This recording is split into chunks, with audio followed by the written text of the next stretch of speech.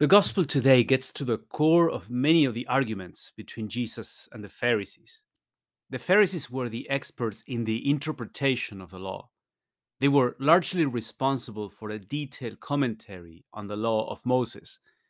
They had a tradition of unpacking what it meant exactly, for example, to rest on the Sabbath, how many steps you could walk on that day, could you prepare food or not, and so on.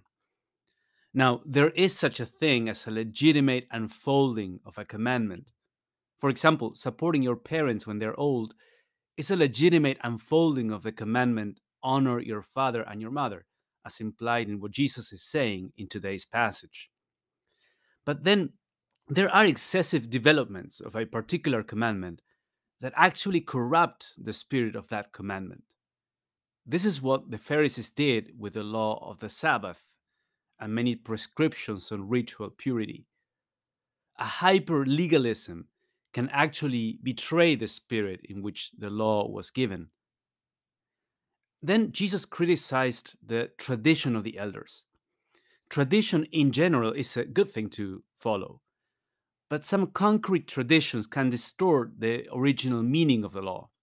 And in such a case, you need to recover the original sense.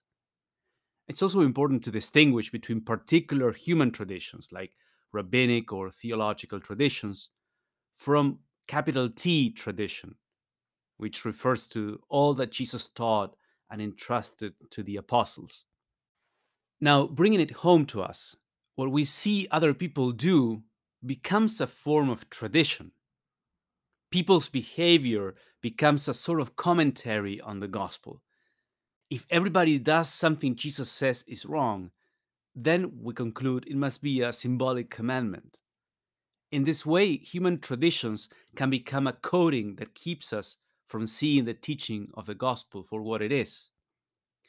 Tradition may also represent practices we have come to like, just because we grew up with them or seen others follow them, but they may not necessarily reflect the teachings of Christ. So, why do you think it's important for Jesus to confront the Pharisees in the way he does?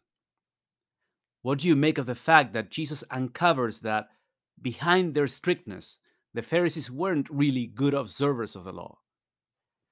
Have you incorporated habits that may be dissonant with the gospel in how you handle relationships, in the use of free time, in your concern for those in need, in the use of technology or money?